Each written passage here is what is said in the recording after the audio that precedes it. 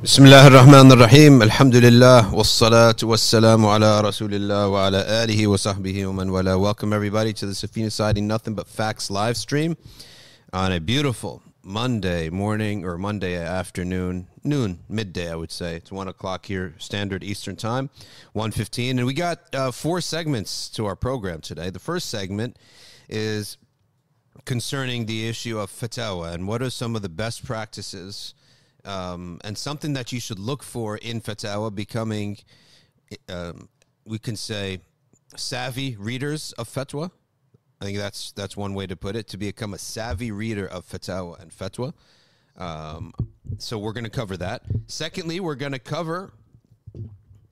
have a guest. Secondly, we're going to cover something from the Shifa of Qadi Iyad. Of course, we always read from books of Sira-related matters. And today we're going to read from Qadi Iyad, inshallah ta'ala.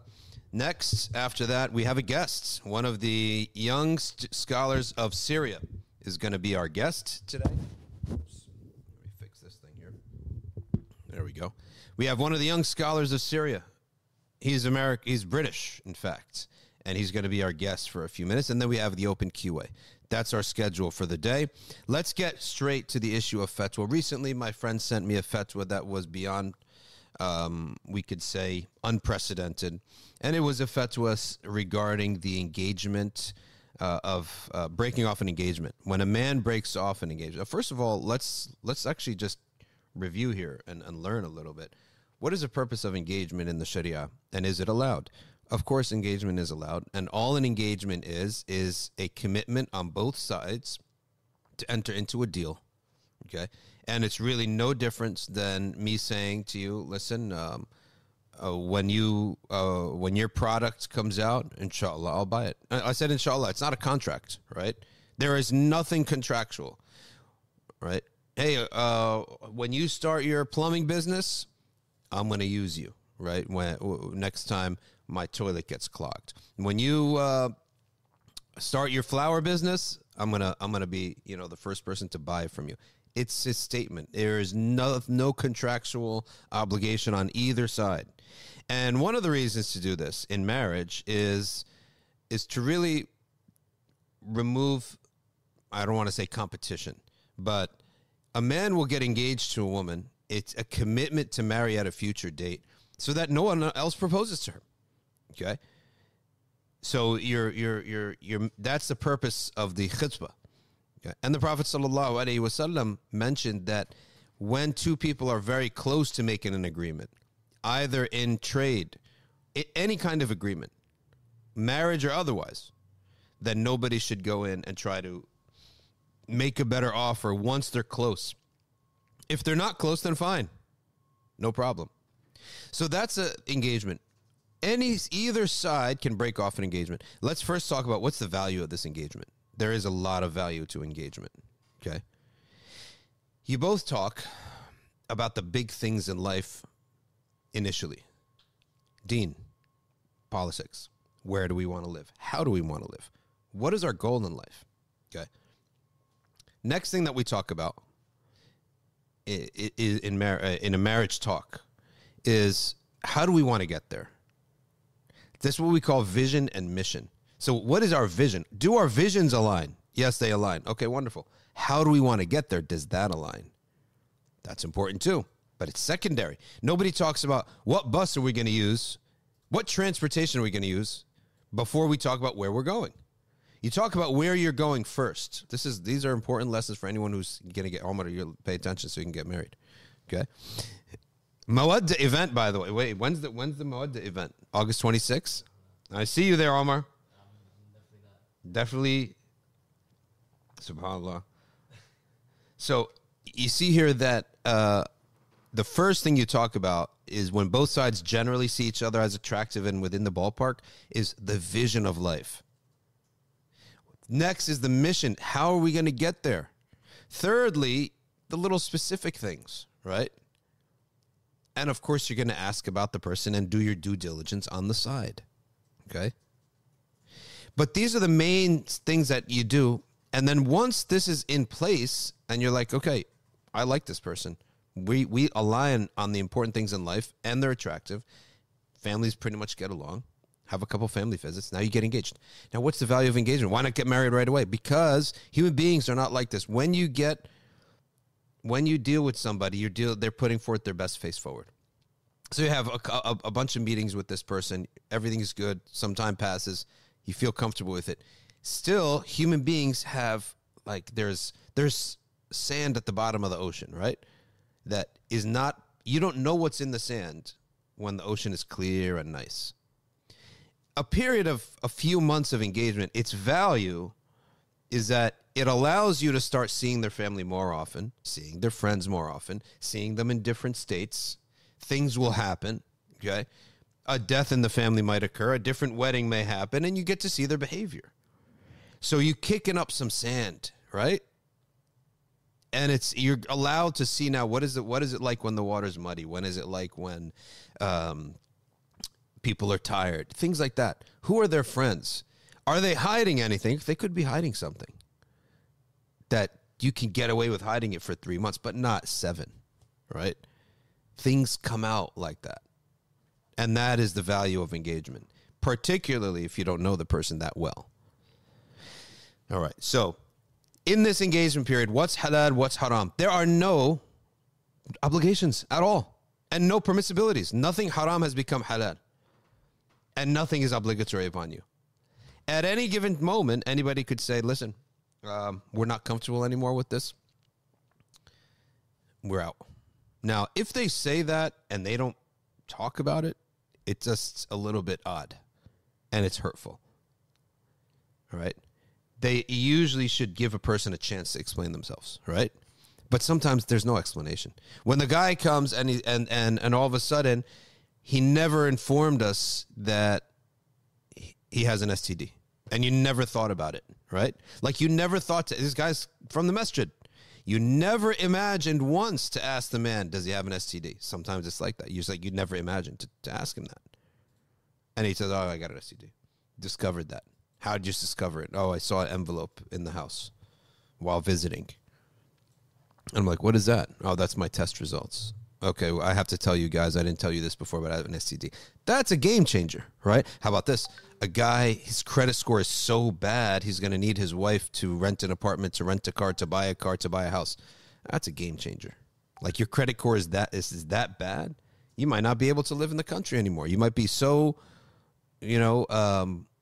blacked out of any kind of purchase. Your credit is that bad, you won't be able to live here anymore. So these are game changers that would all come up in the process of this. He may be part of a cult, a secret cult, right? And or she may be, just to be equal, because it could go both ways. So that's the point, okay? It could be any of these bizarre things that come up. And I'll tell you something. There was one time an engagement where man and woman got engaged, and the man was contacting a woman who sets people up for marriages, while engaged to the other girl. He didn't know that they knew each other. And she calls and says, hold on a second. Hold on. Aren't you engaged to so-and-so? Yes, so-and-so. This is how he spells his name? Yes, this is how he spells his name. Is this his biodata? Yes, this is biodata. I said, well, listen, I don't want to be the bearer of bad news, but he reserved you, but he's still shopping around. You know that the guy did that. Could you believe that? That's what he did. He reserved the girl by getting engaged and still shopping around. Now, I'm only giving examples, bad examples of the guys, right? But the point being is that is the value of taking things slow in important matters so that information can rise up. And you just don't want to rush these things. As for the hadith of the Prophet sallallahu alaihi wasallam, khairul birri ajilu, this has to do with ibadat. The best of goodness, is that what you rush to? That has to do with ibadat, where you can never be harmed. Like, should I make wudu now so that I have the barakah of being on wudu, or should I go home first and make wudu after that? No, make wudu now. Rush it. Rush the good. Should I start memorizing Quran now, or should I wait until I graduate? No, start now. Khairul birri ajiluhu does not have anything to do with the contracts that you enter into, where you may be harmed. Khairul birri ajiluhu. So let's hire someone quick, any old person. No, that's not how things work. All right. So that's the concept and idea of why people get engaged in the first place. Are people allowed to break off their engagements? Yes. Is there any punishment to do so? No. There is a courtesy. The courtesy is to inform them why, and of course it's going to be emotional, it's going to be dramatic. You better have a good reason at that point. Now, if you're playing games with people and you're just breaking off an engagement because you feel like it, okay, you have the sin of it, but you have done nothing unlawful. You have the sin of hurting people and playing around, but you've done nothing unlawful. It's just like buying a home. I'm very close to buying this house, and we got the guy's hopes up and everyone's hopes up. Then I said, yeah, I changed my mind. I don't feel like doing it. For a home is no big deal, but for a life and a marriage, it is a bigger deal, right? But in the same, lawfully, it's the same. Like legally, it's the same. So what this summary of a fatwa recently said that it should be rendered, the man should be rendered to have to pay 25% of the dowry. He should get punished by the sultan, and he should be suspended from marriage for a year. Could you believe this? This is worse than Roger Goodell. Of course, the fatwa was sort of laughed off the internet, but it brings up a bigger point, okay? And our guest today, he is in the world of fiqh, and I think he's going to totally agree with what I'm about to say. And that is, there are really two things that I think should happen for fatwa. Number one, if you're not really well known, okay, and that's first of all, a mufti doesn't come out of nowhere. A mufti is always an advanced, he's a student, then he's an advanced student, then he's an assistant for a mufti. And then years later, after we all have seen his progression, he becomes a mufti, right? Like, you don't become a world heavyweight champion in boxing out of nowhere.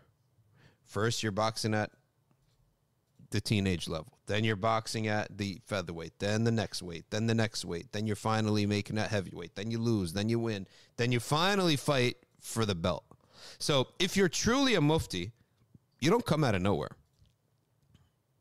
We all know you in the world of fiqh. You know, we're going to know your name. So your fatwa will be authoritative, will be recognized. You are somebody.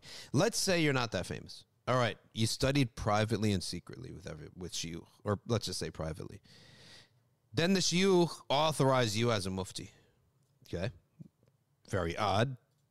Right away authorize you, but you've never been anywhere. They've never sent you somewhere, made you teach a class, made you write an article. But it could, let's say it happens. So why don't you tell us all, tell the world who your shuyukh are, who authorized you? Okay? Why do we need that? Because if you screw up, who do we go to? Right? If you screw up, who am I calling? Who's your personal referee that will put you in check or correct your mistake? That's number one. Number two, so list out for everybody the public, contactable, traceable shuyukh. Don't tell me I studied with the biggest sheikh in the African rainforest. Is there a rainforest in Africa? In the African desert. I was going to say Amazon rainforest. It was on the tip of my tongue. But in the African desert. Oh, really? How do I get to him? No, there's no electricity there. Nobody can get to him. So you're selling an imagination now, right? There's no way for me to know if you're right or wrong, if this is true or not. There's no way to. It's not about what's true. It's about what's verifiable. Okay? Next thing. When you actually publish a fatwa, let's say I'm going to publish the fatwa on Bitcoin. I did a 5-month research, blah, blah, blah. Why don't you also publish with it what the shuyukh said about this fatwa? How's that? Like, when I get a book, I look at the back of any book. I have here this book by Imam Zayd. I mean, it's an innocent book. It's a commentary on Risalat al-Mustarshideen. There's no fiqh here. There's no rulings or anything. It's a known book. But he still tells us that this is an excellent translation. Kenneth Honorkamp. Aftab Malik, excellent book. Okay. All right. All sorts of different people will comment on the book, right? Will tell us something about the book, right? So right off the bat, I feel that this is a trustworthy source. If people followed these protocols and procedures, you will not end up with blunders. Okay. When you have teachers and ijazas, does that mean you'll never make a mistake? Of course not. You will still make mistakes. But what does it protect you from? Protects you from blunders, number one. Blunders. Big mistakes. Embarrassing. Career-ending mistakes. There are career-ending mistakes, right? And it will protect you from prolonging in those errors. Because when you have shuyukh, you have classmates, you have a whole world around you that will protect you, will guide you, that will talk to you. Okay? That's the whole concept and idea. All right, let us now turn to our guest, mashallah, out of Luton. His name is Shaykh Noorud-Deen, and we have him here. I watched his live stream last weekend, where they talked fiqh. And before we get into your personal biography and background and all your life in Syria, I first want to welcome you to the live stream. So welcome to the Safina Saadi, Nothing But Facts in the Safina Saadi live stream. Ahlan wa sahlan.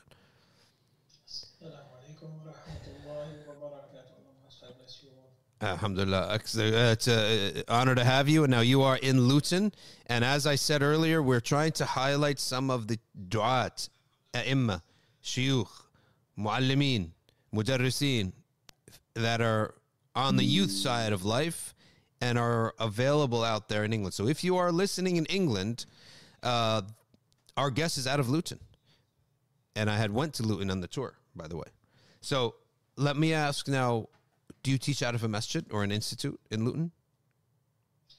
I do sometimes teach from masajid. MashaAllah. I have a class in Banbury Masjid, which is, I would describe that as my, hometown, if you like. Okay. I also deliver an English speech. You could call it the khutbah, although at the moment, because I have an issue with my knee, Yeah. I cannot lead the prayer. So I deliver the bayan, I deliver the English speech, and then the imam delivers the Arabic khutbah and leads the prayer. So that's also done by in the masjid. And here and there I teach in the masjid, but mainly I teach on my own platform, which is the Islam Answers Dawah organization. And that's mainly on YouTube, or is it in a physical location? Inshallah. Soon we hope to have a physical venue. Things are in process, but at the moment it's primarily a website. Nice. Website. Nice. We have material on YouTube as well, and many other social media platforms. Okay, good. So I'm gonna just put the website up on our YouTube chat. So now let's get straight to this topic of fiqh. And I understand that you teach Shafi'i fiqh. Is that correct? Hanafi fiqh. Okay. Now, because the Damascus connection, I thought maybe it's Shafi'i fiqh. But you heard what I said when you were backstage about issuing a fatwa. First of all, let me clarify for the audience that there's difference between general istifta and fatwa. If someone's asking about a ruling, that is known and already discussed. An imam or a sheikh will either know the ruling or he'll look it up in the books, something in the reliable books. But when we say fatwa, we're talking about new matters, right? Something that's new to the community. What do you think of the two conditions that I think this is something that's universal, I think. The new matters, often I describe them as contemporary matters. The way I look at it, with the contemporary matters, we should go, in each of the madahib, we should have a recognition of who the more senior shuyukh are, and those are the people who should really engage with that fatwa. Mm-hmm. It's almost inevitable, in my experience, with the contemporary issues, it's almost inevitable that you will have a difference of opinion, especially if they're contentious issues, difficult issues. And that's something people need to be aware of and need to be ready for. If something's not explicit, of course, neither in Quran and Sunnah nor in the nusus, the texts of the madhab, and it's a fairly contentious issue. It's not clear cut. It's not something like, is a laptop permissible or not? Yep. Can we drive cars or not? But, something, organ transplants, etc. things which are much more difficult, and there's multiple aspects to them, and many considerations at play, we're almost inevitably going to come across a difference of opinion. But yes, the way I look at it, we should try to go to the most senior scholars available, because there's no need for those who don't have the same level of knowledge or level of expertise to engage in that when the senior scholars are available. Absolutely agree with yourself. There will be many masail which are already present in the book, and all you're doing essentially is naqal. Yes, exactly. Ibn Abdin rahimahullah ta'ala of the Hanafi madhab he spoke about, that most people, most of the time, all they are doing is presenting to you what's already been established. Yeah. And as long as that's done from credible, reliable books, and it represents the mu'tamad, the sound opinion of the madhab, or in the Hanafi madhab, we will say that you have the concept of awlad musahhahan, two sound opinion, as long as it's one of the sound opinions. Khair, inshallah. Anybody with some good level of proficiency and somebody who is diligent will be able to deliver that, inshallah. But with the actual issues of the day, essentially, the controversial, difficult issues, these should really go to the more senior scholars. And those who do check out the website, you'll see that, inshallah. The standard issues, I've answered them from the Hanafi perspective. Sheikh Muhammad Jamili's answered them from the Shafi perspective. We also have a Maliki teacher, Sayyidi Saifuddin. He answers them as well. And with the standard ones, what you'll see is just, we have a few Hanbali answers there as well, too, I think. Nice. 2 or 3. You'll just, the standard books of the madhab, and it's just conveyed. Whereas any issue, certainly from my perspective, the Hanafi perspective, any issue that is deemed even somewhat detailed, it requires, there's a contemporary aspect to it. There'll be a scholar or a list of contemporary scholars, senior teachers of mine, who would have had a look at my answer and found it to be reliable and acceptable. Yeah. This methodology, I think, is most I bless you for speaking about it. It's incredibly important for people to understand and get used to. It's not the case that any sheikh can just simply say anything, and because he's a sheikh, it's okay, or he has the title mufti, because in some parts of the Hanafi world, it's fairly easy to obtain the title mufti. It's not particularly difficult, even from recognized institutions. It's not a matter of, you've taught fiqh for 20 years and now you're already, it's more so you study a standard program, and you study a specialized fiqh program, and then that's it, you have the title of mufti. So, there are some concerns with titles at times. Yeah. So we have this clear methodology. When something is in the books, it's quite clear. Anybody proficient, make it transparent, okay? Present it. Any difficulty whatsoever, let's go to the most senior scholars we have available. I totally agree. And before I go to the next question, why don't we just fix the audio real quick? Go to the left on the Zoom channel. Go to hit mic. Go onto the Zoom. Hit mic. No, put it on. Hit the arrow for mic. No, the mic arrow. Yeah, where it says mute right now. Hit that arrow and maybe put it to OBS. Yeah, mic to OBS. Is there an option for that to make sure the sheikh's audio is coming through? We're having some audio problems for some reason. I don't know why. It's very. Should I check it on my end? No, your audio is coming through to us. It's the first time this happened.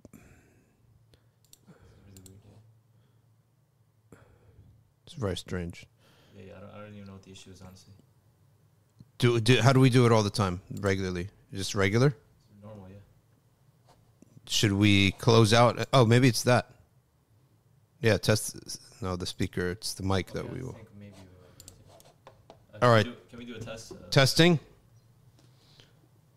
All right, Sheikh, could you say something real quick? Bismillah ar-Rahman ar-Rahim. Inshallah, we are speaking about the manhaj, essentially, the methodology. Is it coming out on YouTube? So it's going on YouTube, but it's not going to you now. It's really weird. Yeah, my apologies for that. My apologies, Sheikh. We're just fixing this, the audio real quick. Sometimes these, all these computer or apps having to come together at the same time, all these apps, and you never know what's going on. خير إن شاء الله. Let's try again. Testing. Sheikh, if you can do the test. Okay, let's do another test. Testing. Yeah, Sheikh Noorud-Deen. Sheikh, can you say something real quick? Sheikh Noorud-Deen, if you can, did you hear us? This is really weird. Maybe let's exit out completely, and then invite him back in. Yeah, we're gonna have You to never do know. the entire thing. Sheikh, if you can. All right, Sheikh, if you can exit out and then come back. Yeah. Maybe it has something to do with his mic too. Yeah, this is weird. I don't know what's happening. All right, while Omar fixes that up, inshallah, it's really one of those frustrating things when you have no clue why this thing stops working. But you got this concept here of people speaking on God's behalf, and this is where these are called al-muwaqqi'een anillah. A mufti is a muwaqqa', and that's why there's a book called I'lam al-Muwaqqi'een. It's oftentimes pronounced as I'lam al-Muqi'een, but it's basically the people signing off on God's will. When people sign off on God's will, they have to have some kind of, you don't want to do these major things. You can't do these major things on your own like this. Which brings up the question of so many fiqh councils. The muftis on these fiqh councils would not be considered muftis, or they are not muftis in any of the four madhabs. Okay. Where is fiqh taught? It's through the madhabs, right? That's where fiqh is. So if you're going to be a mufti, you eventually got to come through some of the madhabs, right? Sheikh Noorud-Deen, do you hear us? Assalamu alaikum. I apologize. I had to disappear for a moment. All right, we're testing it again. Seems like it's working. Apologies, everyone, for the... Yep. Looks like it's working. Yeah, if it was the so just for the audience, something was wrong with the Zoom settings. It's a Zoom setting now, huh? The settings and look at. All right, it's perf now. It says, according to Perfect, yes. Reed Nissan, So, it's perf, not just just for perfect, the, it's perf. for anyone watching on replay as well, let's make sure to clarify. All right, Bin, Mild echo, someone said. yeah, I'll fix the echo and everything. All right, now I can hear him too. Yeah.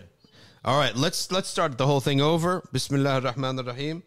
Shaykh Noorud-Deen Al-Lutani from Luton. We have to make sure how we say Al-Lutani, right? So that we don't stop at Lut.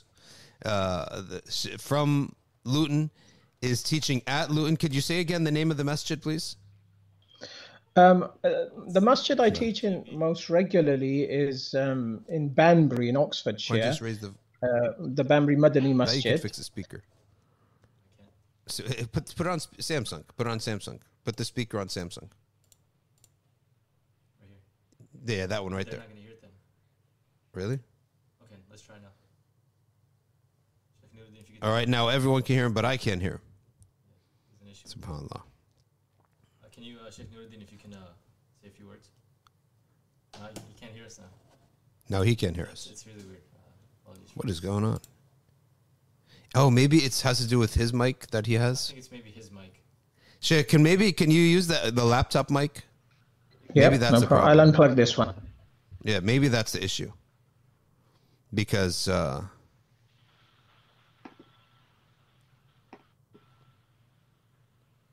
Okay, Bismillah. Is that any better? You hear? no. Bismillah. It's Is that any better? no, it's not. Can you hear me now? It's not his mic. There's something with the settings I can't figure it out. That's really weird. Yeah. Very strange. This has never happened yet. Yeah. It was working before too. I think when Zoom started doing something.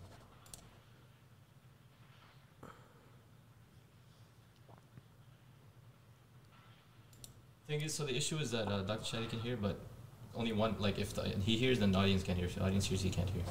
So something wrong with the settings. So we can't figure it out.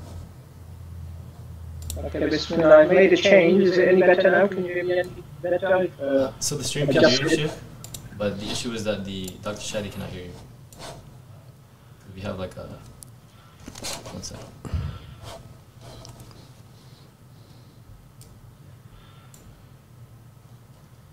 unless I.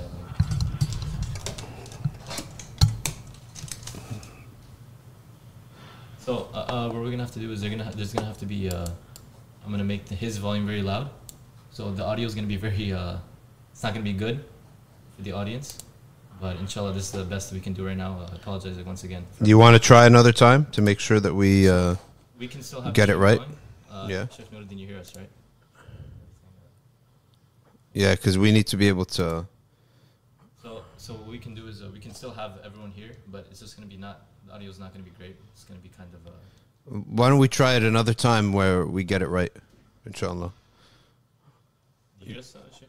I don't know if you can hear. Yeah, because his Shaykh doesn't hear us even. Hello? Yeah. Let's just try it another time. Because we have everyone waiting here. Yeah. So.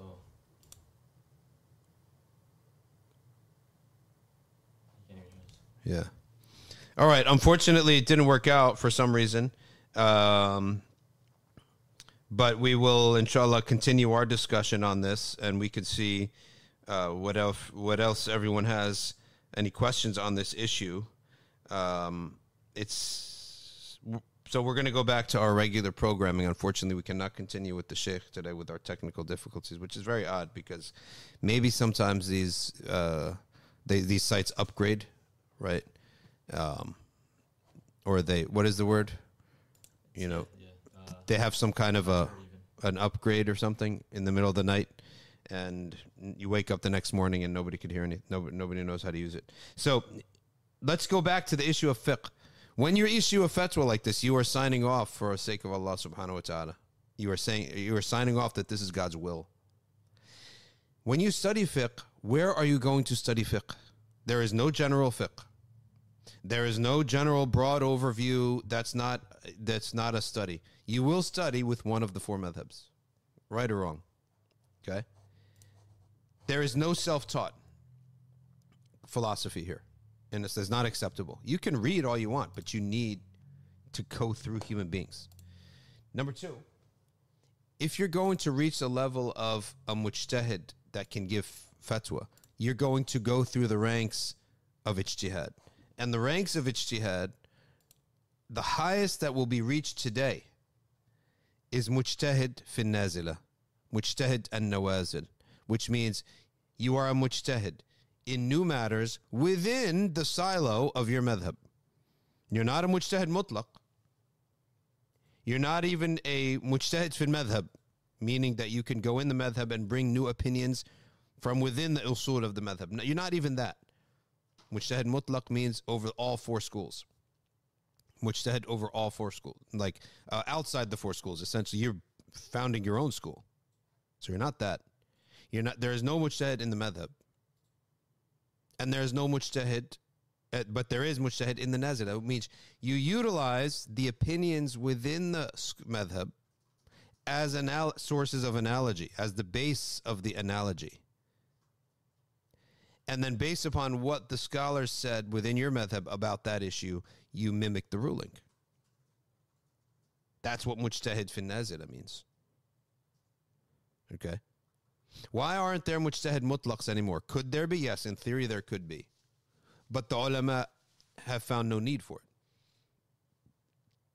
Why? Because when Imam As-Suyuti came up and he was qualified as a mujtahid mutlaq, and he began to speak that he can establish his own madhab, the ulama said no. Practically speaking, the ummah doesn't need a fifth one. Right? 4 is just the right number, and it's satisfying everything here. And he left it off, and he said it wouldn't have mattered anyway because the usul that he chose, all the rulings would have become Shafi'i in their nature anyway, like very close to the Shafi'i school. Okay, because he was very heavy in hadith, and he was an expert in hadith, Imam Suyuti. So practically, it's not needed. All right. Practically, it's impossible as well. Physically, it's actually impossible because the amount of knowledge that now exists, the amount of furu'a that you would need to know. So forget mujtahid mutlaq, but we do need fatwas. The fatwas will come from within the silo of the four madhabs. Okay? So when I look at most of the fiqh council members, I ask the question, like, which madhab recognizes you? Am I right or wrong to ask that? Because where are you coming from? Where are you coming out of?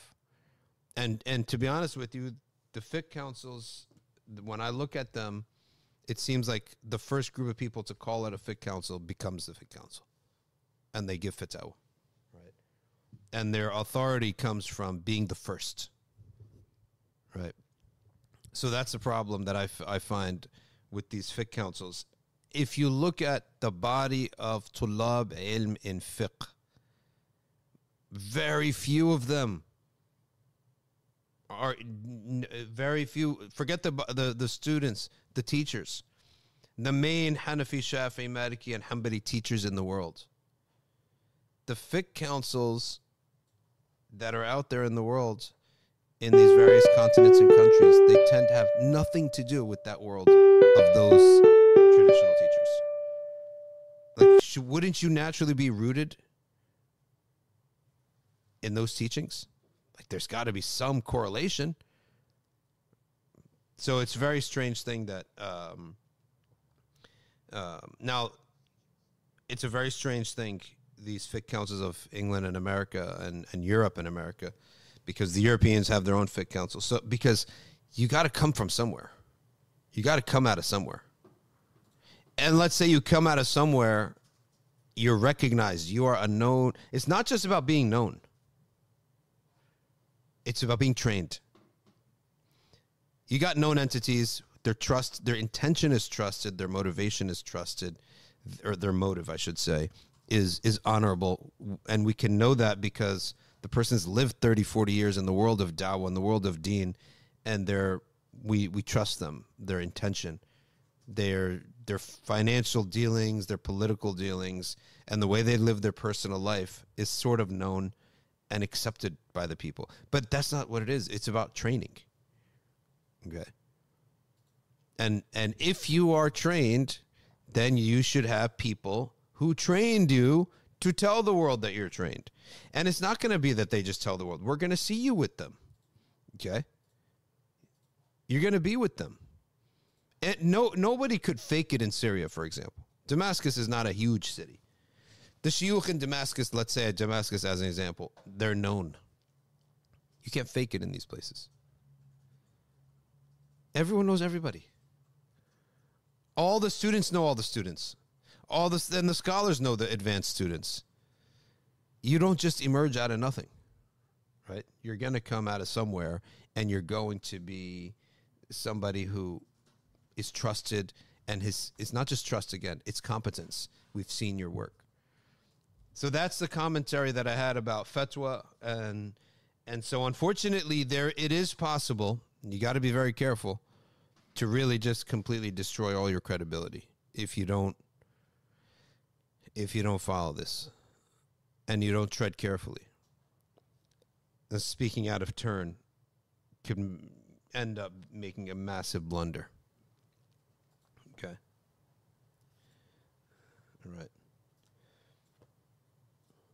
All right, let's move to the next segment. We talked about the fatwa. We're now down to 3 segments since we have really apologized to the Sheikh and to all of our viewers that the tech didn't work today. But we'll make it happen later on. It's not a big deal. We'll have the Sheikh on again. But let's read now regarding the Prophet's knowledge, sallallahu alaihi wasallam. We were reading about the Prophet's knowledge of the unseen a few weeks ago. We continue with that today. Reading from the Shifa of Qadi Iyad. I wish I had the Arabic, but I'm reading from the English. The Prophet sallallahu alaihi wasallam was he told about the appearance of a group that will speak against the decree of Allah, meaning the Qadariyah, the people who say that they do not believe in Qadar, and they say al-a'malu musta'nafa, that man himself is the creator of his own actions and has the power to do them. There are 3 categories in Aqidah regarding the subject matter of power and actions. The first is that of Ahl Sunnah wal Jama'ah that says, خَلَقَكُمْ وَمَا تَعْمَلُونَ. Allah is the creator of your actions. And merely we have the ability to intend them. And we intend them with by our own volition, by Allah's will. Allah has willed that we choose things on our own. Okay? وَمَا تَشَاءُونَ إِلَّا أَن يَشَاءَ اللَّهُ. You do not have your own willpower except that Allah willed that you have your own willpower. So you have your own willpower, not independent of Allah. This is what Abu Lahab said. Abu Lahab said, I can act if I want to. I believe if I want to. Allah says, وَمَا تَشَاءُونَ إِلَّا أَن يَشَاءَ اللَّهُ.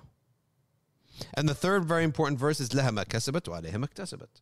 So why are we able to be punished or rewarded is because we do intend.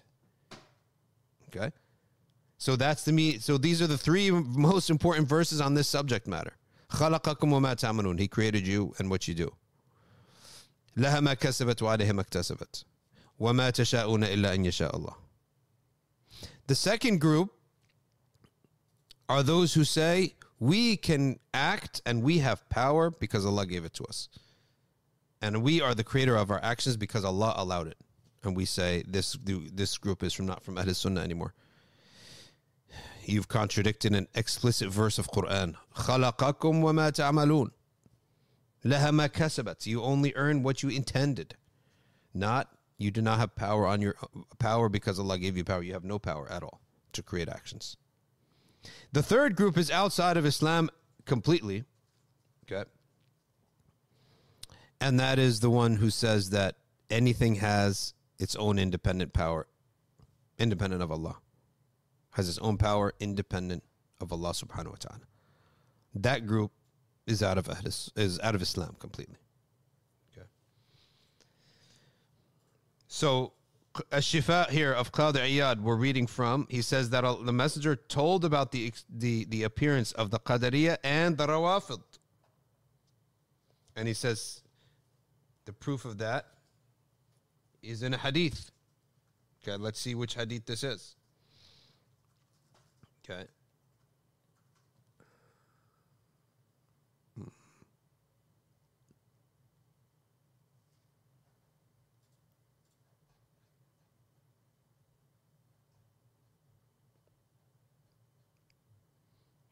Go to page 188. Here we are.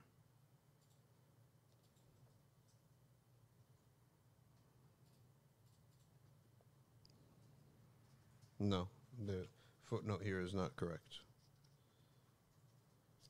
Oh, and he said that the last of this community would curse the first of it.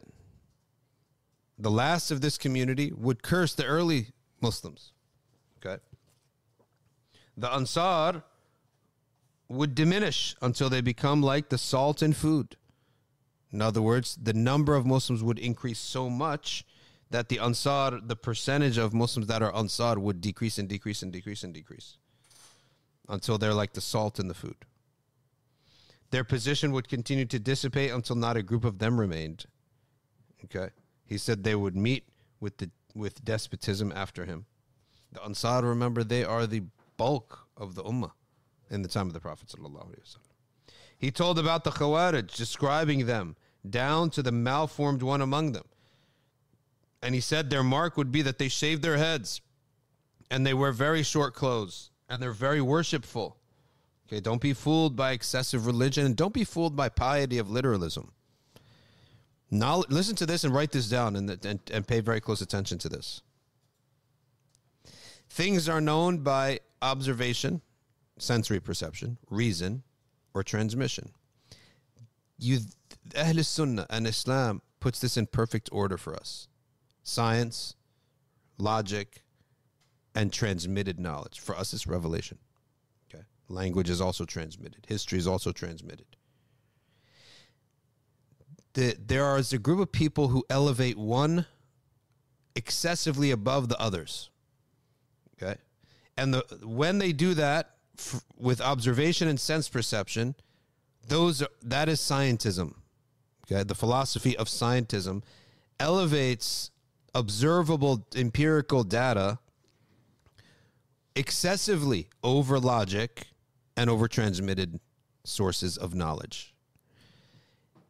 Philosophers would then elevate reason far above, imbalanced, far above observation, scientific knowledge, scientific facts, and transmitted knowledge.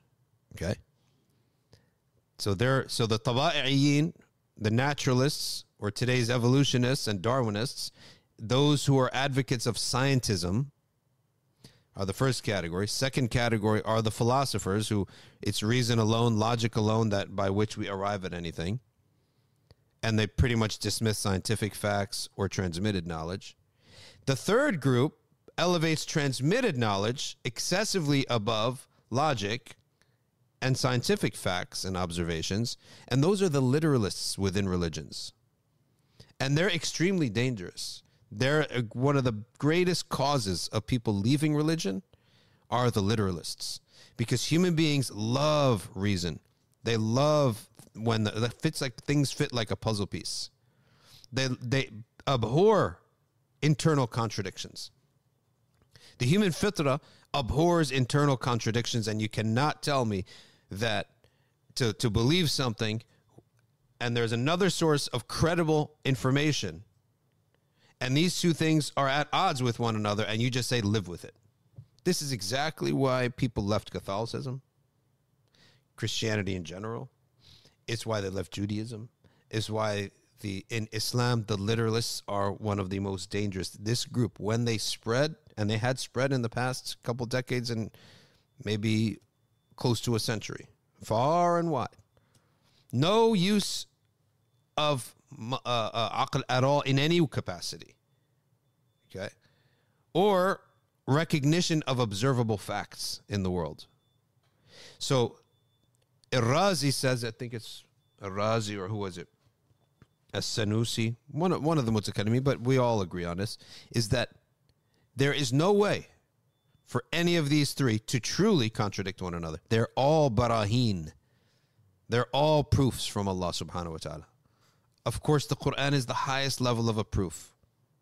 The hadith, as-sahih, okay, particularly that which is mutawatir and mustafid, is the next highest level of a proof. We now have observation that is a proof. Scientific observation, when it is accurate and correct, is a proof. But when I say proof, it means it's a source of certainty. It's a source of knowledge. Yufidul ilm. Okay? This phone right here is red. Okay? This book right here is green. These are facts. And then reason. Logic, which really only has two essential laws. Okay? Is A, that things are themselves. In other words, I like to put it differently. I like to put it, everything must be crisply defined. Okay? And whenever that thing shows up, it's that definition. Okay? And then secondly, no statement, no document should internally contradict itself. If I'm talking right here and it sounds like I make a contradiction, either it is a contradiction and that person is a safi, he's a fool, or there is actually no contradiction and you just misunderstood. Okay. I was reading up about a person, a very popular type of self-help type of person, who claims it's Christianity, and the person says it's not Christianity because they never talk about Jesus. Well, never talking about Jesus does not make it antithetical to Christianity, right? So just because you perceived a contradiction doesn't make it a contradiction. So it has to actually be a substantive contradiction. These three sources, inna as-sam'a wal basara wal fu'ada kullu ulaika kana anhu maf'ula. Wallahi, this is kalam 101. Sam'a, hearing, transmitted knowledge. So Allah brings it by transmitted knowledge. Language, history, religion, journalism, okay, Quran and Hadith, all of these are transmitted. This is transmitted knowledge. Yourself, even. How do you know you're your mom and dad's kid? Some kids don't look like their parents at all. It's transmitted knowledge that this woman gave birth to you. 5, 10, 15 people were there. Okay? on the weekend in which you were born. That's transmitted knowledge. So transmitted knowledge in the sama. Wal basar, observable knowledge, which means all the sense perception from taste, smell, touch, sight. Okay. Scientific facts, not theories, the fact of it. The theory is the story behind it, behind the why. Okay. But the fact we all recognize is truth, is a source of certainty. Okay. A bone was found. A set of bones were found. That's the fact. Then someone comes with a fanciful theory, says it's the Chegosaurus or whatever, okay? And this was a beast that lived and fed off of this, that, and the other, and we're going to fill in the blanks. I always got disappointed, and my whole concept of these museums was shattered when I asked one time at a museum, why is it that some of the skeleton is cream and some is white? And they said the white is what was discovered. Of course, it's not the real bone. It's a mimic of the bone, right? A plaster version. But the white represents the bone that was discovered. And the cream represents what the theorists had to create to make an image, right? Like filling in the blanks. And I'm like, 90% of the thing is cream. You found two bones. And then you put an animal together. So the theory is, the purpose of science is to come up with a story. That's the purpose. So I'm not blaming the concept of theorizing. You can't just say, here, we got a bunch of bones. You got to use your brain. Well, what were those brains doing? What were those bones doing? Why were they there? Et cetera, and come up with a theory. But your theory needs to be like a lot of evidence and then a little bit of theorizing. Not a little bit of evidence and then making up a long story after that. Okay. Secondly, a theory stands as a valid theory as long as no facts disprove it. Okay. So this is the shape of the dinosaur, in my opinion, until we find a full skeleton of that same kind with those bones, but the full skeleton. Now we know that theory is invalid now, right? This is going to look like this. So for a Muslim, we do not restrict transmission, observation, and reason. All of them are from Allah subhanahu wa ta'ala. And the truth will never be self-contradictory. Okay? So that's why there is no such thing as a Muslim evolutionist. Okay? If we're talking about evolution. Okay?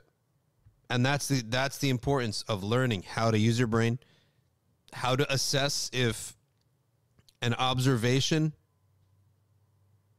is a fact or a theory. And I cannot tell you how many guys I sit with, educated, IT, medical field, tech.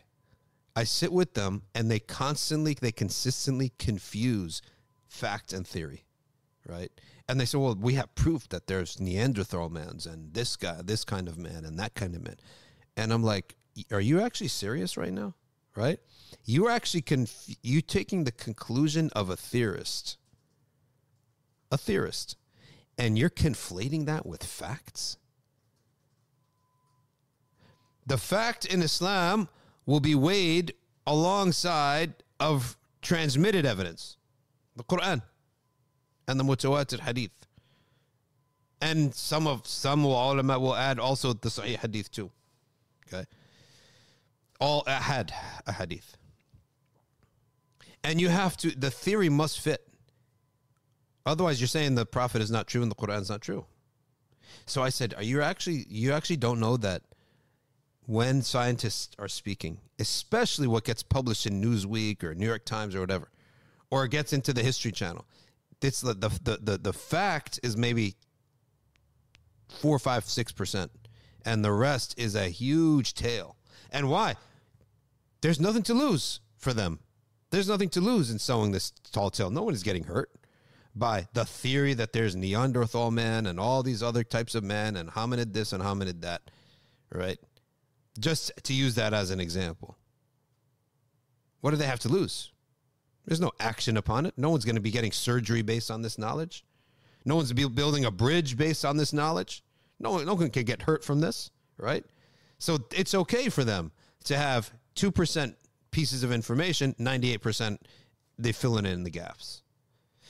One of these guys goes, when he put out the measure of what a human being would have looked like. And his theory is that what he did was he looked at the growth of the bone that he saw over a small period of time. And then like a computer algorithm or something, he just stretched it out over 1 billion years. That's not how life works, right? But again, why are they able to do that in those fields that have to do with the past? Because no one's going to get hurt. You come into the present and where people are actually gonna use a product or suffer if it goes bad, and you need far more certainty than this. Right. So this is something to keep in mind when you're dealing with all this stuff. Right.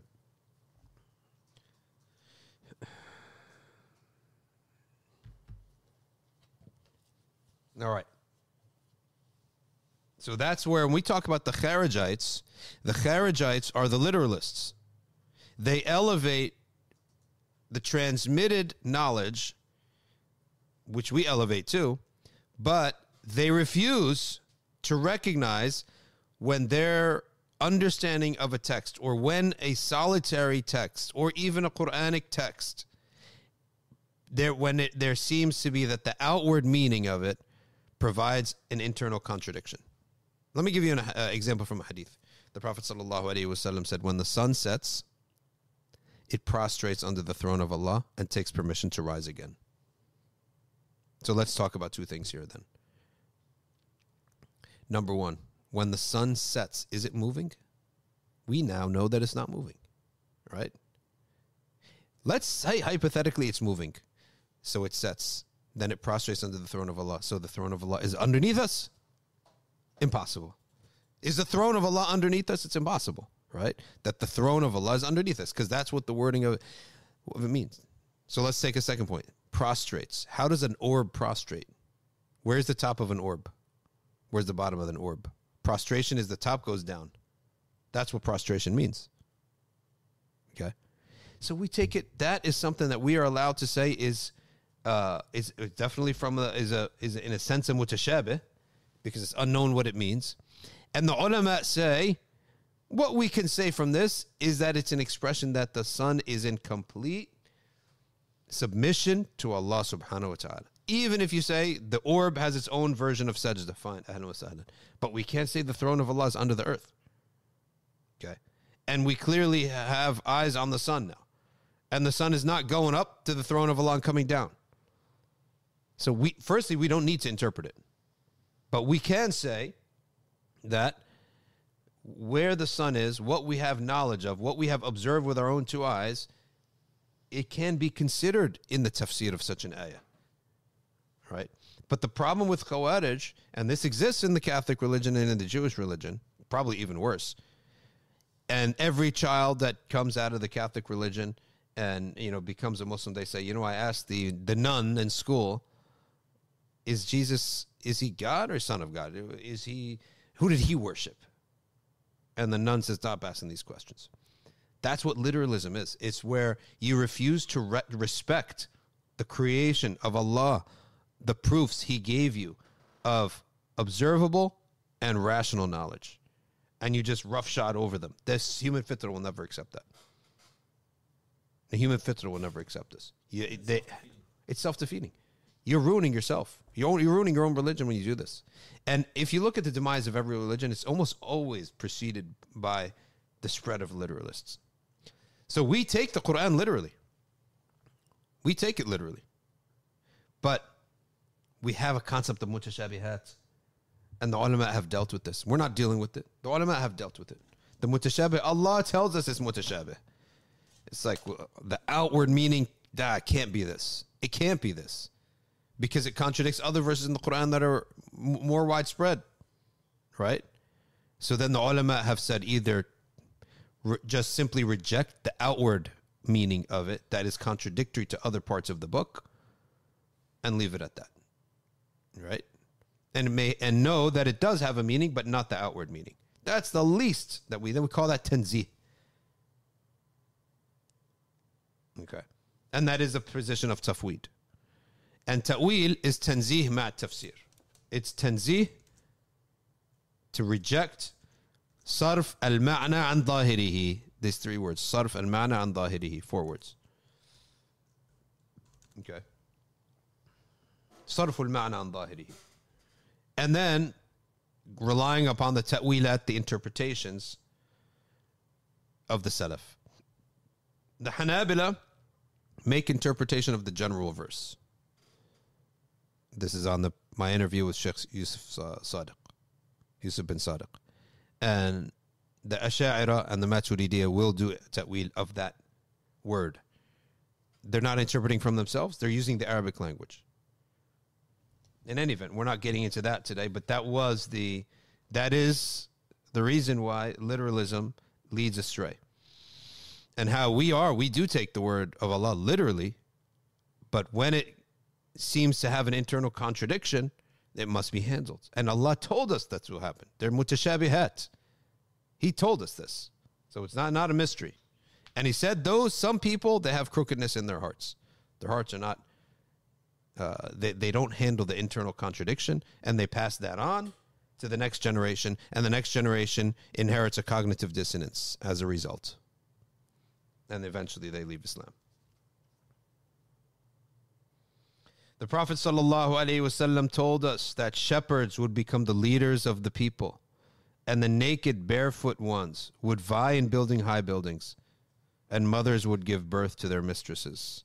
So what this means is that the first half of this points to a people who Allah's messenger called naked and barefooted ones, which refers to lack of civilization, lack of clothing, lack of wealth, lack of anything that leaders are expected to have.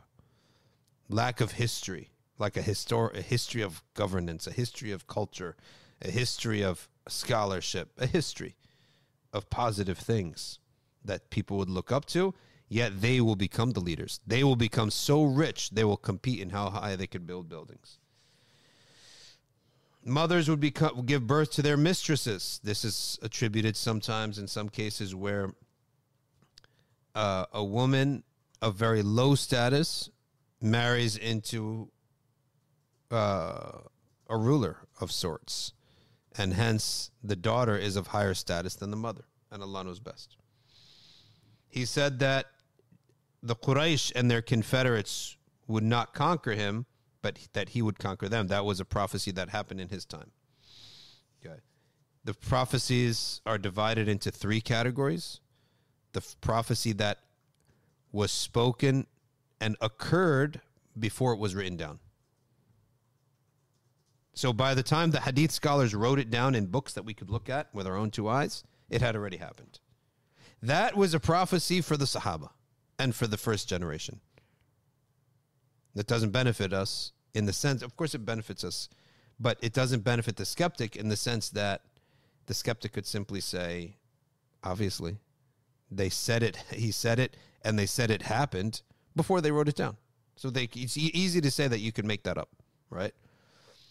Like if I say to somebody here, I foretold, right, that Biden would defeat Trump. Oh, really? Where did you foretell it? It's in my book. When did you write the book? After the Biden election. Oh, this doesn't count, right? Doesn't count. So does it benefit us? Yes, because we believe the muhaddithin. But does it benefit the skeptic? No, because he could easily say, you wrote it afterwards.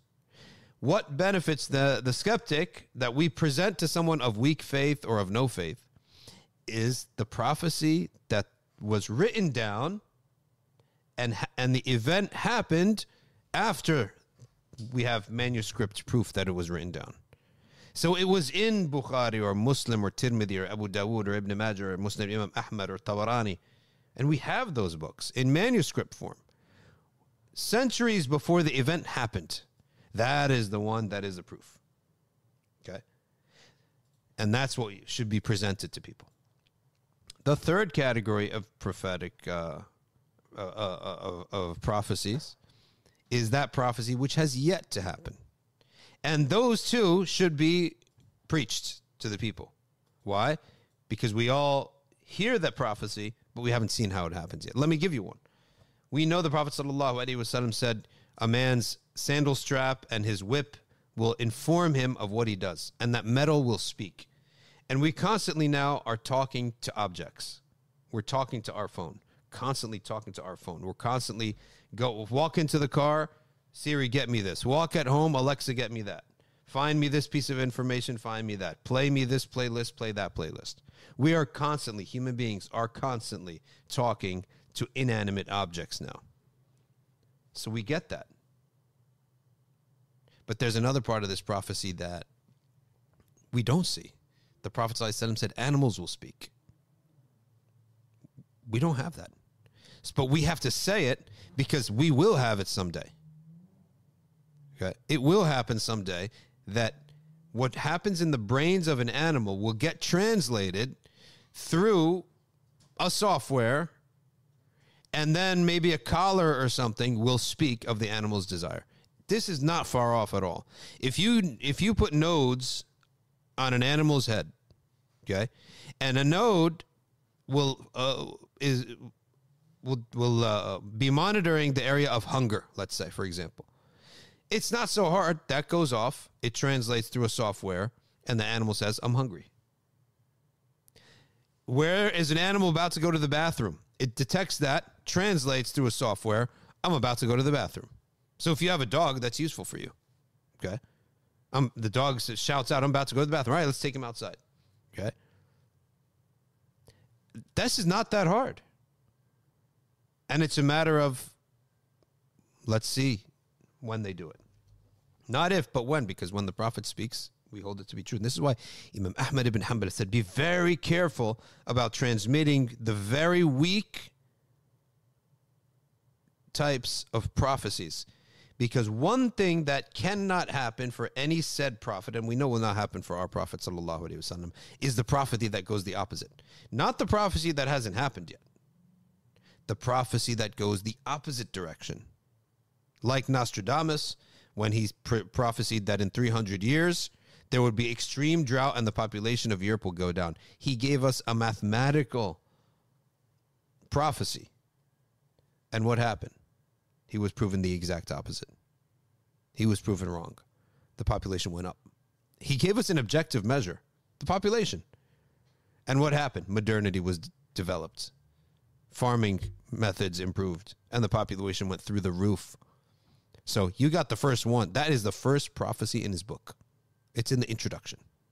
Okay. Nostradamus is Michael de Notre Dame.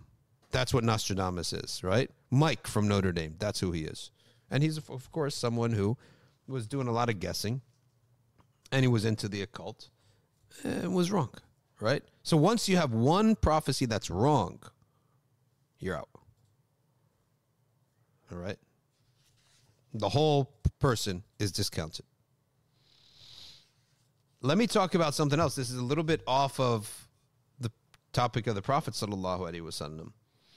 But what do we say about somebody who claims an unseen experience, a spiritual experience, and it's like a repeated experience, yet seems to us 100% genuine? Okay. How do we explain this in Islam? And they're saying things that are contrary to the Sharia.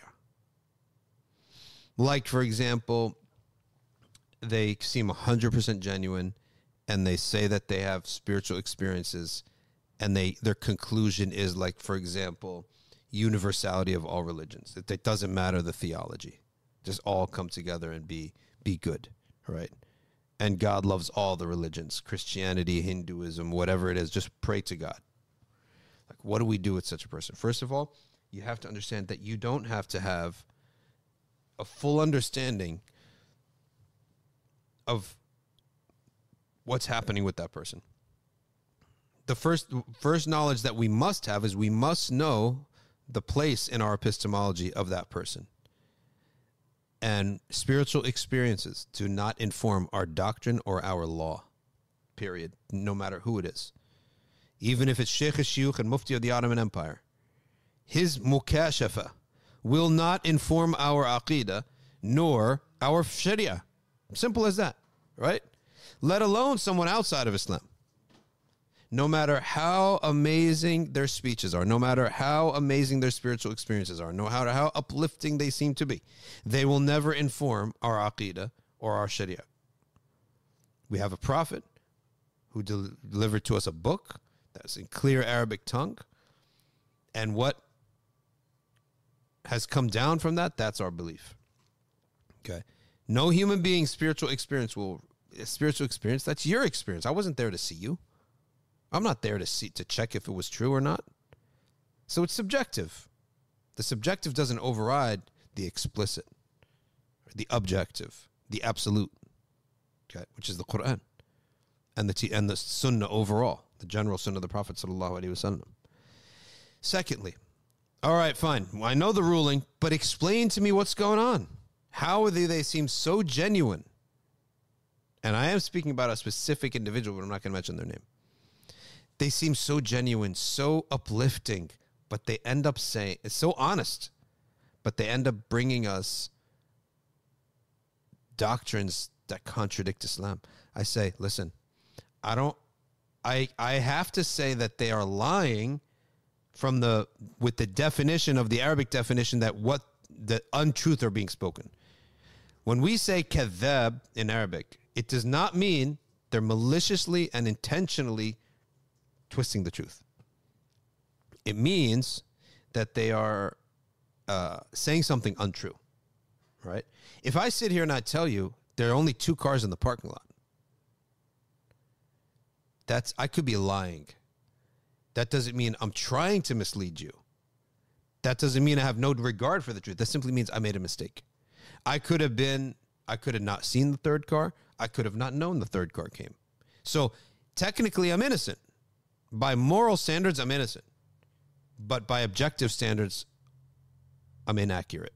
And that's what we call a lie. So we would have to say they're a liar in that respect. In the respect of the truth, they're telling mistruths. Okay? Now, are they delusional? Are they fabricating? Are they frauds, essentially? Like total liars? Total liars, you usually sort of know them in their personal life. When you make millions and millions and millions of dollars, and you don't really spend them on yourself, and you give them away in charity, it makes you sort of think he's not exactly a fraud. Because frauds always have a motive, right? And usually it's a financial motive. So, may not be able to say he's a fraud. Can we say they're delusional? If they're delusional, wouldn't they be delusional in other facets of life too? Can a person be delusional in one facet of life, but very competent in other facets of life? So that's usually how a delusional person, it manifests in everything. In their finances, they're delusional. In their family relationship, they're delusional. Not just delusional in one sphere. Like I think, for example, Donald Trump could pass the test as delusional and a fraud, but it does strike everything. In his business life, in his family life, in his political life. Everything about the guy is lies. He's delusional in that sense. He's not founded in truth anymore. He doesn't have any regard to the truth. Okay? He has regard to what he wants to be true. And that benefits him a lot in that he does attain what he wants to because he just puts it in his mind and in other people's mind that this is how it is. The election was a fraud. The election was a fraud. So repeat it hundreds upon thousands of times. It was a fraud. It was stolen. It was a fraud. It was stolen. Then it enters the hearts of the people who love him. And then they start finding, because they believe it, now they start seeing little pieces of evidence that it was a fraud. Now it grows and it becomes a whole viewpoint of life. Right? But he's someone who passes those tests. Delusion means someone who states the world is a way that it clearly is not. That's one thing. And there are some times where delusion, it's not called delusion, it's just like a positive belief. And if you look at anyone successful, they're going to tell you that they had to believe a conclusion to the situation that was not very apparent right now. Like all the people who succeed in life, they have to keep their mind that everything's going to be okay. Everything's going to be fine. Everything's going to be good, even though it doesn't seem to be. I wouldn't call that delusion. I would call that the correct use of hope. Okay. But he took it so far that he applies it to the actual realities in front of him. So he's someone who you can clearly say is delusional. And then he's a fraud, right? He lies to everybody. Financially steals from everybody. He's a snake oil salesman. So, but the person I'm talking about does not have either of these two qualities. So now doesn't seem delusional, doesn't seem to be a fraud. So what is it? Okay. I don't have to have an answer. That's the thing. I don't know, and I don't have to have an answer. Right. So it's very important for us to understand that we don't always have to have an answer for everything. We just have to know what is obligatory, what we do, the answer we have to have. How does it affect me and my deen? I remember back in 2002, Sayyid Hussein Nasr was the professor at GW that I took my master's with, and he was very impressed, extremely impressed with yogis. And the yogi, he said, in front of my own two eyes, buried himself. Okay, they buried him in an area where he had a little bit of a casket where he could breathe at least. And then they buried him. Okay. But he had a little bit of a casket enough to have oxygen there. And he said, before my own two eyes, the man spent 40 days buried. No food, no water. And he said, we went back, we kept watch on the grave area, spent the time there in India, came out, they dug him up, and he walked right off. Okay. So he's saying, basically this to him was that there's truth in Hinduism. Right? So the answer to that, first of all, I don't actually have to know how he did it to know that it doesn't indicate truth in Hinduism. Because truth is not determined by tricks and miracles, these kinds of tricks. Truth is claimed by a prophet who comes recognizing the previous religions. In other words, the tawheed of other prophets.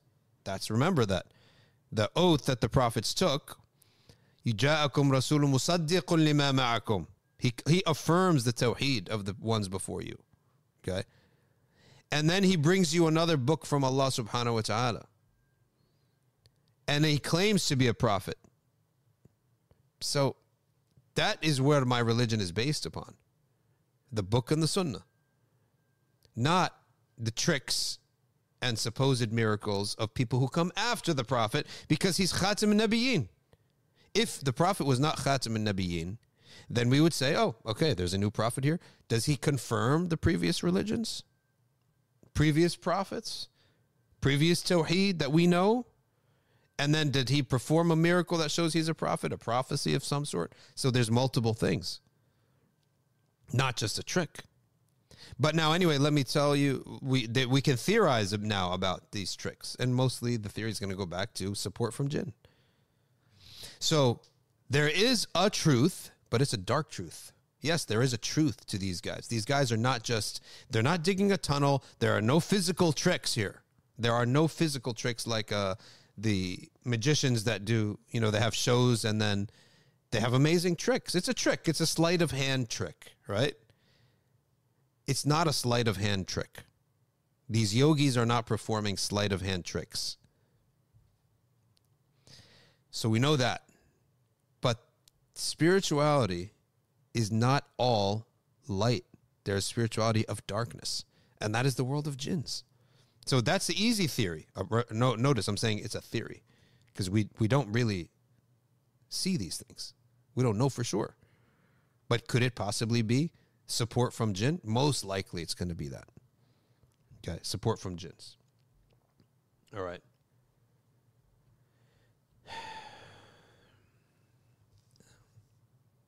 Let's now turn to everyone's comments and questions because I think this stuff is really interesting for people. Okay. This stuff is really interesting, and I think a lot of people would want to talk about it.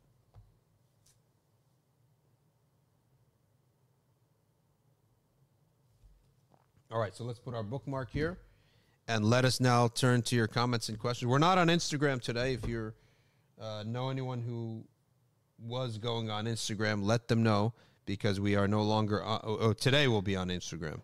All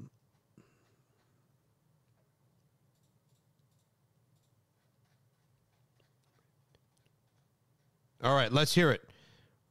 Bismillah, go ahead.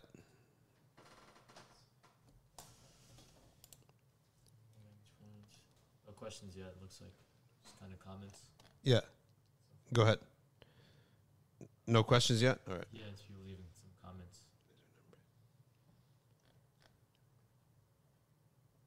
A lot of people in the stream watching together. It's great to see. Yes, a lot of old faces usually in the stream. MashaAllah, MashaAllah. He's asking, what does mustafid mean when you said... What is mustafid? Mustafid means a hadith that came from, as an ahad hadith, from one companion. At some point in the initial transmission, it was one. It could be like one companion passed it on. Or one tabi'i took it from that companion. And then it spread far and wide. So it has the effect later on. It appears as mutawatir because it's everywhere, but it started from one. Okay. That's the meaning of mustafid. Tahira Omar is asking, can the shahada only be given in English? The shahada is valid in any language, provided that the meaning is that there is none worthy of worship but Allah, and that Muhammad is his messenger. Mustafid, by the way, ends with a letter dad. Mustafid. Mustafid. Mim, sin, ta, fa, ya, dad. Mustafid. Yani afad. Fad, like, it's like, faid is a flood. It became like a flood. It wasn't a flood originally, but it became like what's an example of a mustafid hadith? How about innama al-amalu bin-niyat? Now the Prophet did say it on the mimbar, like he gave it as a khutbah. So a lot of Sahaba heard it, but in terms of transmission, what we all have is Sayyidina Umar ibn Khattab to one tabi'i, to one tabi'i, to one tabi'i, tabi'i, and then that tabi'i spread it far and wide. No, actually, he's a tabi'i. Sayyidina Umar, the chain is one Sayyidina Umar, and then it's two or three tabi'in, and then it spreads far and wide to the point that it's like the first thing that anyone learns. Okay. Now let's go back to the shahada. A couple rules you need to know about the shahada. It can never be delayed. Oh, this thing, I don't accept it anymore. Calls me on Wednesday. Hey, I got a friend. Can I bring him to take the shahada on Friday? Yes, you can, but give him the shahada now. Oh, but he wants to do it in front of everybody and have a... We will do that for him, right? But give him the shahada right now on the phone. You give it to him. Who can give the shahada? Anybody. You can give yourself the shahada. I'm a convert watching. I don't know how to become Muslim. You say, oh Allah, you're my witness. La ilaha illallah Muhammad Rasulullah. Discussion over here. You're now a mu'min and a Muslim. You just now need to make the community know about it for practicalities purposes. So that when we see you on the street, if you die, we know what to do with you. If you want to get married, we know that you're a Muslim. If you slaughter something, then we can eat it, right? So we need to know, the community needs to know that you're a Muslim. So we can give you your dues. You can take zakah. Okay? Things like that.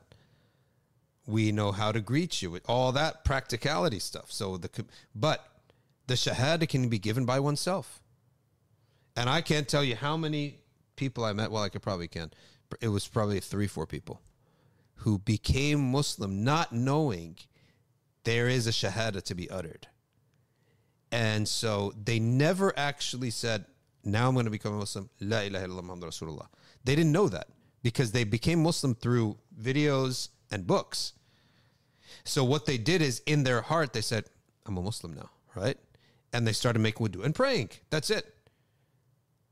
So they say, was I a Muslim the whole time? Yes, you were a Muslim the whole time. Because in the prayer, aren't you going to say, Ashhadu an la ilaha illallah, ashhadu anna Muhammadan abduhu wa rasuluh? So they've said the shahada many, many times. But they didn't realize that there is a moment where you could just say the shahada and boom, now you're a Muslim. Anyway, we gave them shahada anyway. They've been already making wudu, praying and fasting for years. Not having known, because not all converts are these gung-ho people, right? Sometimes you have somebody who has like 3 kids, single mom, converts to Islam. Or I know another guy, went through a phase, watched YouTube videos, read some pamphlets, became Muslim, went on in with his life, became a physical therapist or something, lived an average life. But they never desired any more than just to know what to have a religion, right? That's it. So he never went out and studied, never traveled to the different masajid. You know, when a convert comes and then all of a sudden, I got to go to every masjid, read every book, see every speaker, etc. Know about everything. Not everyone's like that.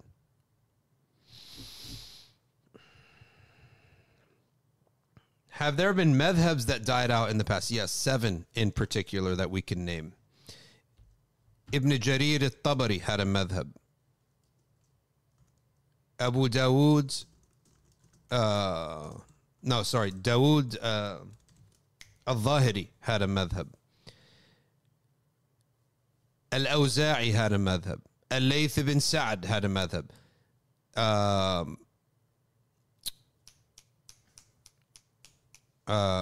Sufyan al-Thawri had a madhab. That's 5, right? There's 2 more. Who are the 2 others? No, those are they never were Ahl Sunnah in the first place. Who were the 2 others? There were 2 others that had madhabs, meaning they had a methodology and people followed them. Jafri school, like, it's alive technically, right? But like when it started out, like, it's a valid school, right? I don't think so. Allah, I don't think so. No. Not that I've read in the history. Yeah. Wasn't he an imam of Ahl Sunnah though? He was an imam of Ahl Sunnah, but he didn't. If in our record in history, he didn't establish a methodology of fiqh to be followed. Yeah, like if it would ever existed, it would be in the books of Qadi Iyad, because he documented all of what happened in Medina at the time of the Imam Malik. Okay. Sana Tariq, for really long surahs, how many verses should we read for each rak'ah of salah? For Fajr, now let me break it this way. The length, when we talk about length, Duha to Nas is considered short. Abasa to Duha is considered medium. Hujurat to Abasa is considered long. So that's the general length. So I would put it as Duha to Nas, you could say half a page. Duha to Abasa, close to a page. Abasa to Hujurat, we could say, 1 to 4 pages, right? More than 1 page, up to 4. So for Fajr, you should recite long surahs. Dhuhr, long surahs. Asr, medium length surahs. Maghrib, short surahs. Isha, medium length surahs. Now, you're not limited to those surahs. We're just giving an example of length. So short is half a page and under. Medium is half a page to 1 page. And long is 1 page onwards, up to 4 pages. And a person should not lead in salah longer than what's in between Abasa to Hujurat. Okay. The hadith, let none of you pray Asr except after reaching the Bani Qurayza, perfectly illustrates literal versus deeper meaning. That's correct. Is it possible that the Prophet meant miss Asr? Some of the Sahaba said it's impossible that the Prophet meant miss Asr. Right? The Prophet, Messenger of Allah, will never inform people to miss Asr. Right? And yet some Sahaba said, no, we're going to go by the letter of what the Prophet said. And the Prophet ﷺ went and he accepted both.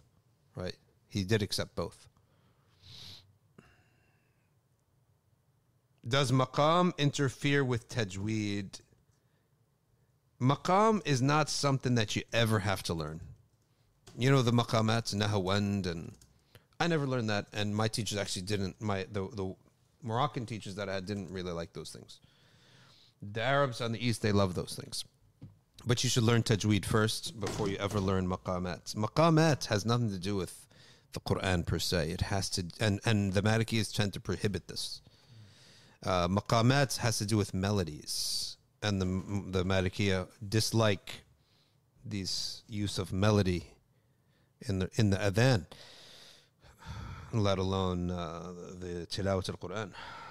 Some of the Syrians don't like it, like especially with like Surah Al-Fatiha when it's like wala, you know how like Yeah. the Egyptian reciters Yep. go up and down. Yep. So they would say that's like it's a different letter each time. You're kidding, subhanAllah. So that's why I think a lot of them say Yeah, they don't like that. should be changing the tone.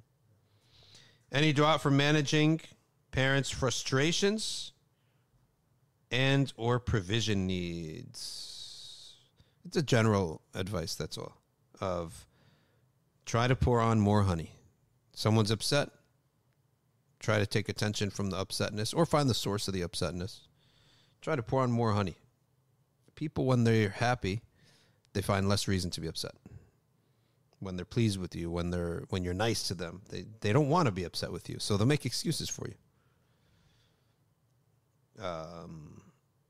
Financial needs, you need to support them. The son needs to support them first. If not, then the son-in-law. Chocolate Wallow, question. My father is in the last stage of a neurological disorder. Inna lillahi wa inna ilaihi. He's in pain. Would it be a sin if we stop treating him with antibiotics since there is no cure and just do pain medications? Yes, it is not sinful. It is permissible for you to do that. Minhaj, am I allowed to pray behind my father who makes big mistakes in the Fatiha since he's not an Arab? What are the parameters of those mistakes? I think they said if it no longer sounds like Quran, or not letters, because there are lisps, and lisps is allowed. You can lead the prayer with a lisp. But if it no longer sounds like the Quran, then we can't pray behind them. Okay. How do we explain narrations? Says Muhammad Shak, like Muawiyah asking what prevents you from cursing Ali to the companions. The explanation for those, firstly, I don't remember such a hadith. I do know that the cursing of Ali did happen in the time of Muawiyah, if I'm not mistaken. It did happen.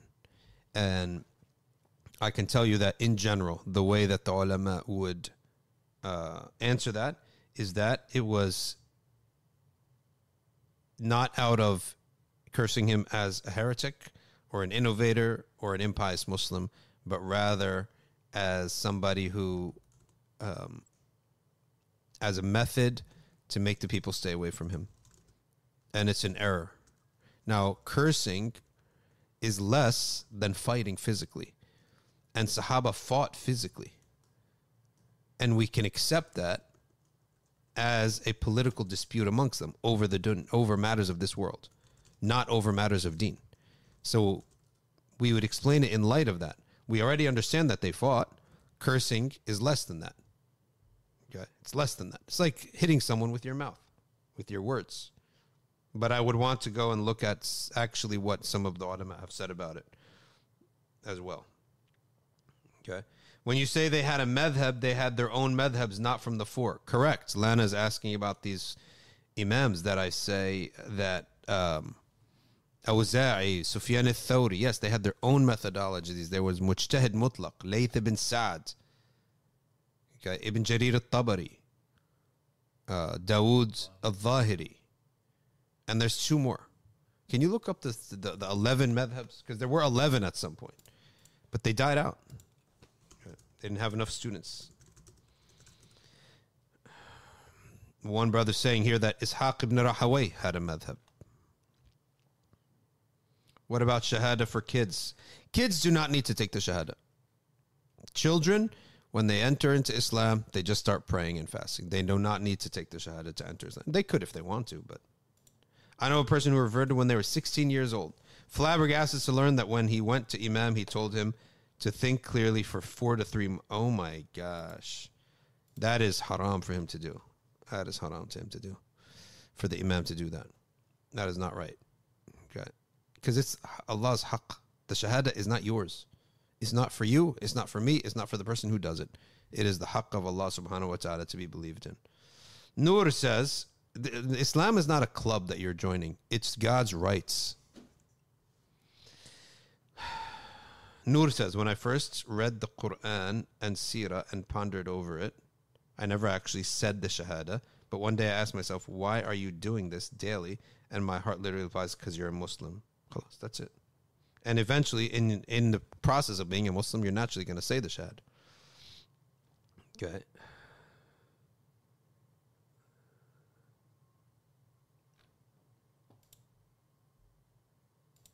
My friend's daughter took shahada last week at Az-Zahra Masjid in Midland Park, New Jersey. That's great.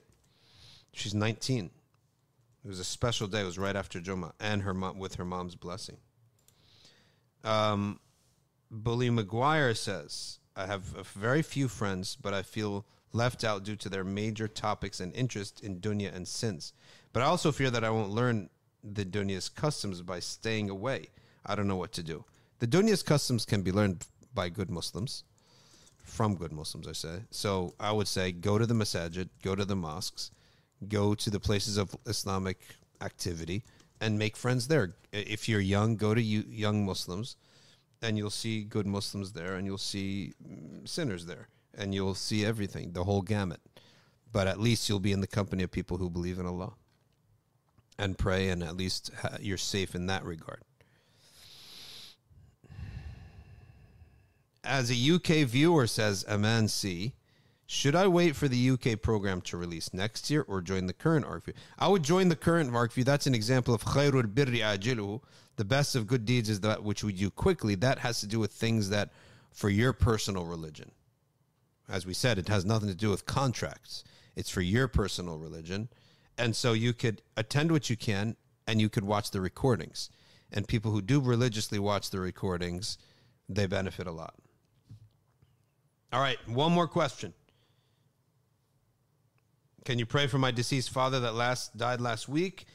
Grandfather, may Allah subhanahu wa ta'ala enter him into Jannat al-Firdaus without any hisab. And may Allah subhanahu wa ta'ala pour upon him from his mercy. And may Allah subhanahu wa ta'ala strengthen him in the questioning and make his grave a vast garden from the gardens of paradise. Mason Hakes, could you please talk about the main difference between the Salafi and the four madhabs? Asking for my family who are unaware of the issue.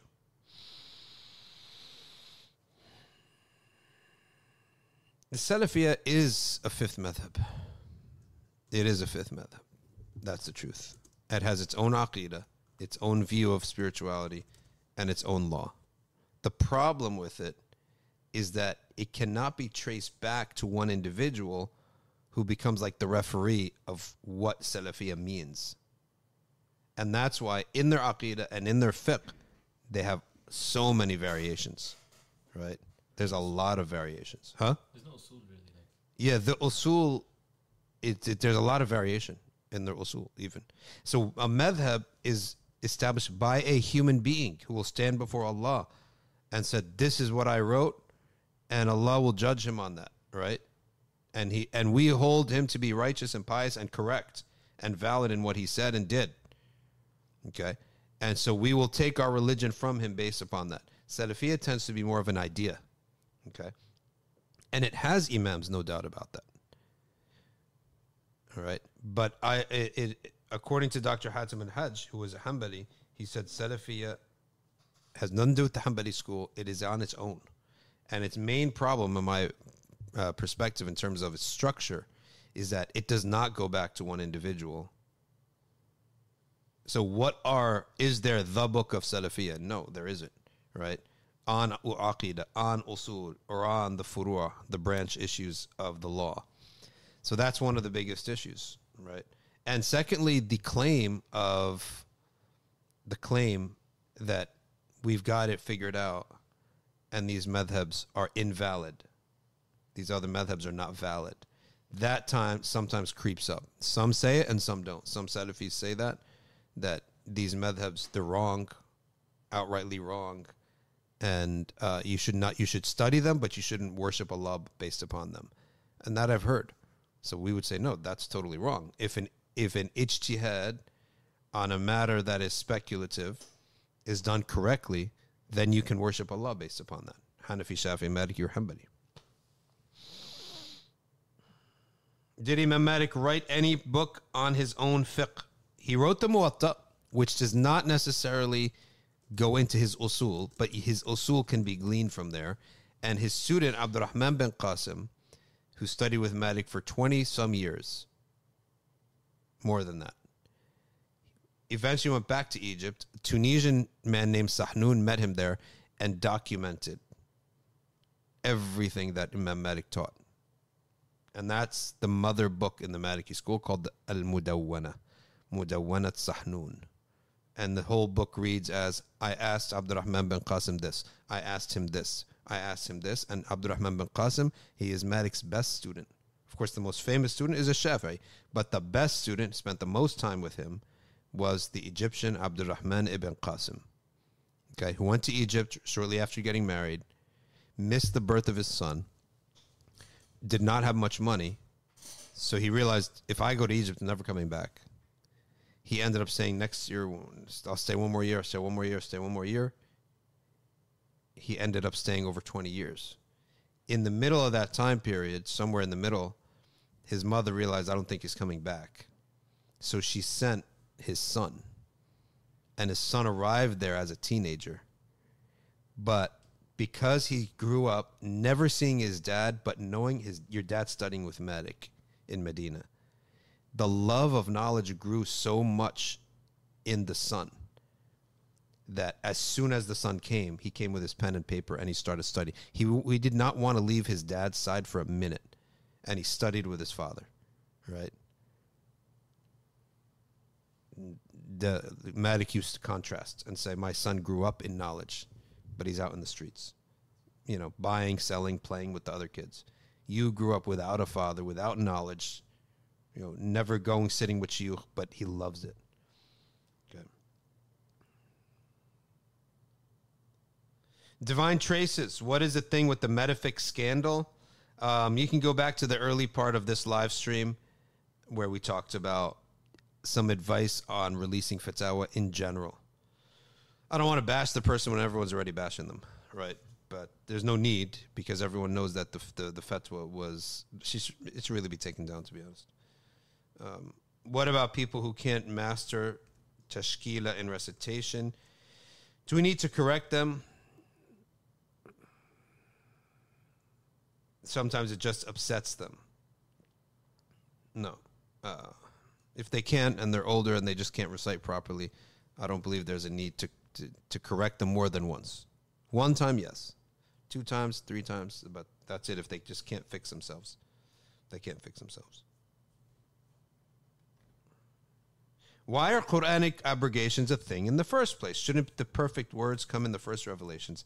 The reason is that this Quran came to human beings, and Allah wanted to show us how human beings change slowly. So you physically cannot change human beings once. Boom. It has to be with a gradation, particularly in matters of addiction and in matters of really it's addiction, right? And it also in matters of physical possibility and impossibility. If you never had a law, can you now be given a law book with 500 laws? Are you going to do it? You can't. You physically can't. So I would say that there are matters of addiction, but also matters of pragmatics. Like, it's physically not possible to go from having no law to establishing the whole law, right? And so that's one reason why, the Quran did not come down all at once. It came down munajjaman, in parts, okay, over 23 years. Secondly, the issue of addiction. You cannot tell people, stop drinking, full stop. It has to enter their head that this is going to become prohibited soon, right? Even somebody who, I had an article on the blog post the other day where a man said that he can't become Muslim because there is no way in the world he will ever stop drinking, right? And so the sheikh said, well, come into Islam and bring your bottle with you, right? So he was flabbergasted. He said, what? He said, yeah, Islam is a belief. The actions can come later. So even today, when the convert knows it's haram, the practical and wise shuyukh, they say, yes, it's haram, but don't worry about it right now. Settle your beliefs first. Learn who is Allah, who is Prophet. Learn how to make wudu. Learn about the afterlife. Learn how to make salah. Later on, as your iman gets strong, with what iman is he going to remove the kick the habit? With what iman? So you got to strengthen that iman first, and then eventually you'll kick the habit.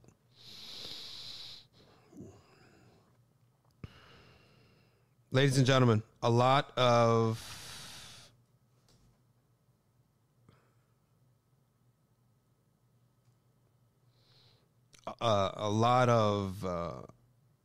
questions here. I said again, I have to read that hadith for myself and the commentaries. I'm not going to make up a commentary. Uzair says, the hadith says, why don't you curse so as to present the people the virtues of Sayyidina Ali? And Muawiyah never cursed Ali. Okay. I'll look into that. Is it true that seeing a dead person in your dream is the truth? Yes. The dead don't speak lies anymore in dreams. And yes, it does mean they are present to you in your dream. Whatever presence means, because it's not really known what's happening. Okay.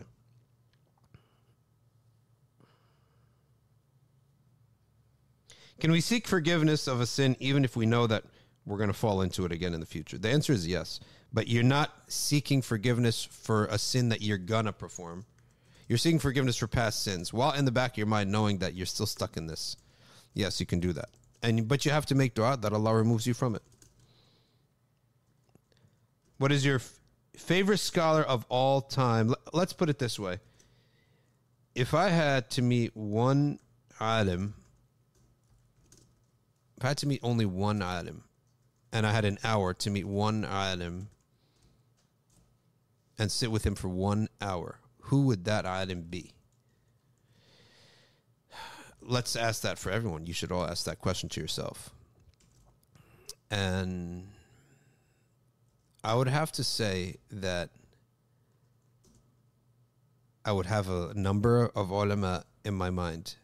If I had 1 hour and I could sit with 1 hour, let's just put who would be in our mind as candidates.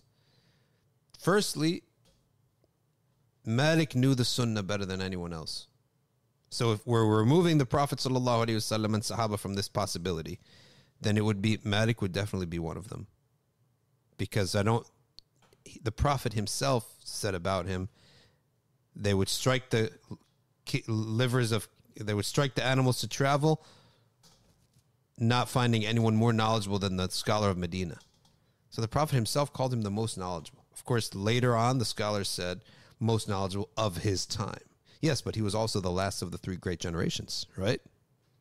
And the Prophet never said this about anybody else. So that's the one thing. And with the belief that truly what he says about the sunnah of the Prophet, about even not just the sunnah of the little actions, but even how to handle matters, was the most knowledgeable and wisest. So that would definitely be a candidate. Another candidate would be Abdul Qadir al-Jailani. And a third would be Abu al-Hasan al-Shadhili. To have 1 hour just to sit with one of them. Imagine that. Subhanallah. Same for studying with one. So if you could spend your entire journey with one scholar. Oh, it would. The same answer. It would be the same answer. Okay. Now you get one teacher for life. Yeah, it would probably be the same answer. It would probably be, if it's to spend time with them for life, Abdul Qadir al-Jailani or Abu al-Hasan al-Shadhili. Because I love that dhikr, right? And to spend time with them, and they were such dhakireen. SubhanAllah. I heard that Abu al-Hasan al-Shadhili was one of the most softest, easiest, and most welcoming and I should say accommodating of shuyukh, rather than those who were extremely I don't want to say the word pushy, but those who push their students. He was almost like, no, come as however, whatever your strength is, and apply whatever strength that you have. So that's what I remember reading about Abu al-Hasan al-Shadhili. And Imam al-Shafi'i was very much like this too, right? Some others, they were rigorous. Malik was rigorous, right? Like, you needed to be at a level of competence to even keep his company. I don't think they survive. A lot of us, they can't survive. SubhanAllah. Even in today's ulama, many of Asham, they're not playing games. You can't keep up, you move on. Whereas you go off to Al-Maghrib and they have the opposite approach to you. They were willing for you to be as weak as you want to be and slowly get better. Ladies and gentlemen, sadly and unfortunately, we must stop here. Let's try to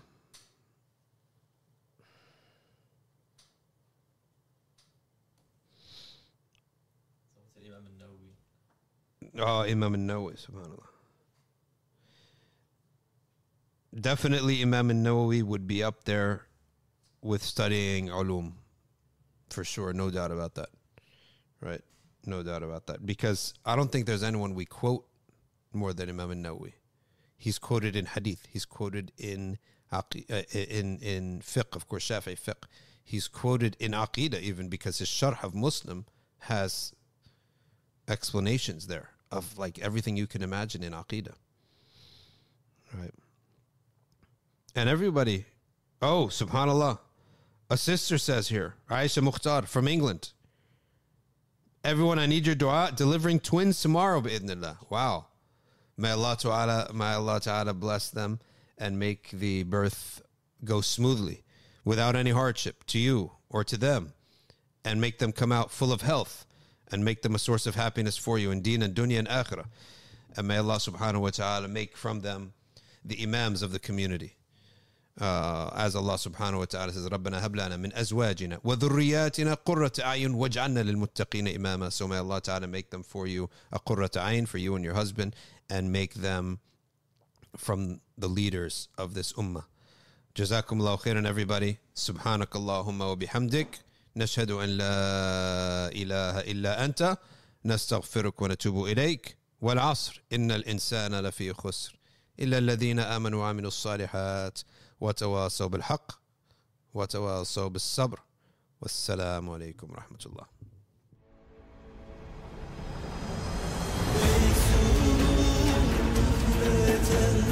Aşkınla arasında yıldızlar kadar zikredin. Uslat şarabından için şu canı aşkla versinler.